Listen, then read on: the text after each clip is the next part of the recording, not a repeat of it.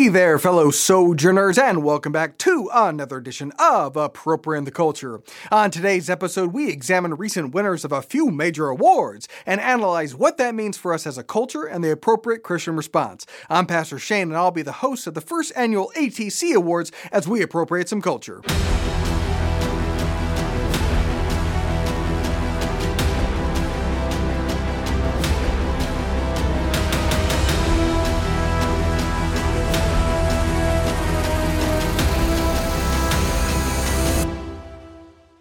So recently, there have been a couple of awards that have been handed out that I think signify something about the state of our culture. Olympic skier Eileen Gu, who betrayed her country to ski for China, not only took home gold for the oppressive communist regime, but also claimed the coveted ESPY Award for Breakthrough Athlete of the Year.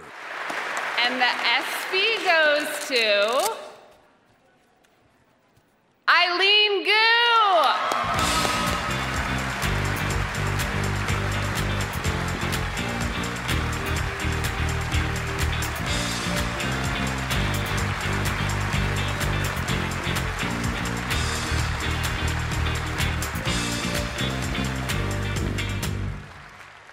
Oh my God, this is insane.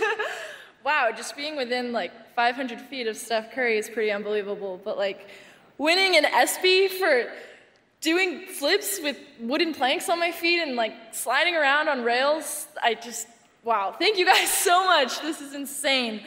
Thank you ABC, thank you ESPN for having me. Thank you all of you guys for being here. I have always said I want to be an ambassador for the sport of free skiing, especially for young girls in the sport. So I also want to share this moment with all the incredible pioneering female athletes who've come before me, who've paved the way for people like me, many of which are in the room right now. You guys know who you are. Thank you. Yeah.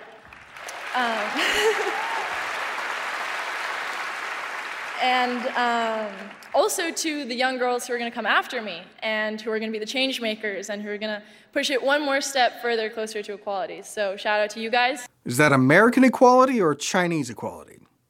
Now, none of this should be particularly surprising because ESPN is owned by ABC, which is owned by Disney, which is owned by China. And if you rearrange the letters in ESPY, you get Spy-E for Eileen. Coincidence? Yes. But I think it says something that while we used to hang traitors, we now give them awards. This is like giving Benedict Arnold the Presidential Medal of Freedom. And speaking of the Presidential Medal of Freedom, professional whiner and occasional soccer player Megan Rapinoe was just recently bestowed our nation's highest civilian award. This, even despite the fact that civilian Megan Rapinoe actively despises our nation. On taxpayer-supported NPR, Terry Gross in the segment Fresh Air had this exchange with Megan Rapinoe, quote, "So I want to read something that you reprint in your memoir, and this is what U.S. Soccer said in an official statement. And you say it might as well have been headed, Dear Megan." So the statement was, representing your country is a privilege and honor for any player or coach that is associated with U.S. Soccer's national team. In front of national and often global audiences, the playing of our national anthem is an opportunity for our men's and women's national team players and coaches to reflect upon the liberties and freedom we all appreciate in the country. As part of the privilege to represent your country, we have an expectation that our players and coaches will stand and honor our flag while the national anthem is played. What was your reaction when you read that statement? I couldn't believe it. I think I was truly sort of dumbstruck. It really upset me. The nerve and the audacity to say what they did in that statement. It is an honor and a privilege that we all have in this country? I don't think so. I don't think we do all have that in this country. So it missed the entire point, clearly. And it was just cruel in a way. It was gaslighting, and it was manipulative, and it was cruel. But it also was very intentionally meant to silence me. So it's not an honor or privilege to be a part of the U.S. soccer national team, and our country is too racist, bigoted, misogynistic, and evil to stand for our national anthem. But if America's handing out awards, not going to turn that down. Frankly, I'm a better candidate for the Presidential Medal of Freedom because, number one, since adulthood, I've never lost to a 14-year-old boy in sport, and number two, my hypocrisy has limits. When the Tulare Association of Satanists offered me an award, was I flattered? Sure. Did I accept? No, because there are such things as principles. But apparently, no such principles exist for professional whiners. Here's more of that interview what are some of the repercussions you face professionally? There's sort of gray repercussions, I'll say. Gray, hard to see clearly, not quite defined. Like most persecution, it's sort of a vibe. Just ask the Uyghurs or the Christians in China, right? You. But she continues, in terms of sponsorships, I didn't lose any sponsorships, which I think is great. Obviously, Nike's a big sponsor of mine. They have been very supportive. But I certainly didn't get any new sponsorships, and I certainly didn't get any new opportunities, sort of, in the short term. So the repercussions were that you didn't lose sponsors, but you didn't get new ones in the short term, which means in the long term, you did.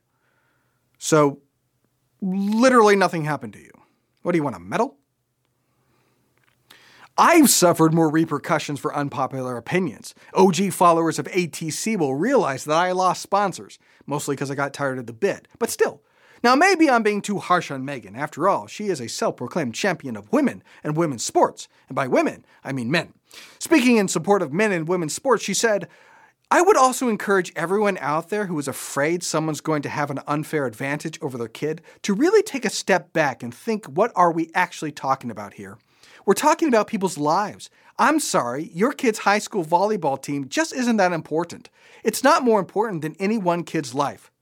Now that is quite a statement because, I don't know, if I had dedicated my entire life to a sport, if I was the standard of female excellence in that sport, and I was thoroughly beaten by 14-year-old boys, not men, boys, I might be a little more sensitive to the whole competitive advantage thing.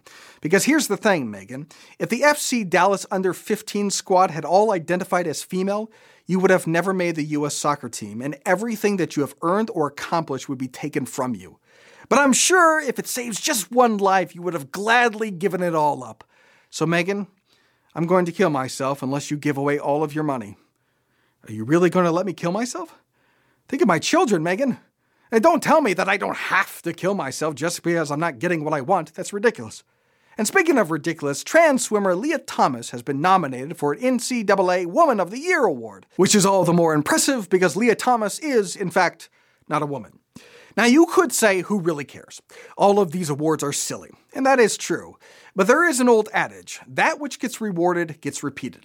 In that sense, the Olympic medals earned by you and Rapinoe are less relevant to the culture than the ESPYs or the Medal of Freedom, because the former is rewarding athletic excellence, but the latter is rewarding ideology. And that which gets rewarded gets repeated. These awards are the promulgation of ideology, and that does matter. Now, all awards are psychological manipulation, which is why nearly every single field hands out awards, from Oscars to Emmy to Grammy to Nobel Prize to J.D. Power to Salesman of the Year to Employee of the Month. You can motivate employees, you can shape ideology, and you can curate culture simply by handing out awards, because that which gets rewarded gets repeated. If certain subject matter wins Oscars, more films will tackle it. If certain findings get published in science journals, other studies will be sure to corroborate it. If one worldview is more likely to win a Peace Prize, you'll see that worldview adopted. If a kind of post gets likes and shares on social media, that dopamine reward will be followed with similar posts. You can be led and manipulated by awards. So how do we combat this? Well, we could offer our own awards, and Christians do dole out awards, the Dove Awards, the Movie God Awards, the aptly named Christian Book Award. And no, my books have never won. The Bible wins every year, which is not fair. It shouldn't even be eligible, but every year there's a new publication of it. But joking aside, I'm not convinced that awards and subcultures are particularly effective, and if anything, might be harmful in that it doesn't influence the culture and it conditions Christians in the wrong way. Christians ought to be encouraged, psychologically encouraged even, not to seek the praises of man. Awards seem to do the opposite. John says in his gospel, yet at the same time, many, even among the leaders, believed in him. But because of the Pharisees, they would not openly acknowledge their faith for fear they would be put out of the synagogue. For they loved human praise more than praise from God. And Jesus is constantly calling out the people who are doing their religious works in front of others in order to be praised. He says they got the reward in full, meaning a pitiful little thing. Instead of replicating our own versions of secular award shows, we should relentlessly mock them as pitiful things and harden ourselves against the desire to be praised by man. Riches I heed not, nor man's empty praise.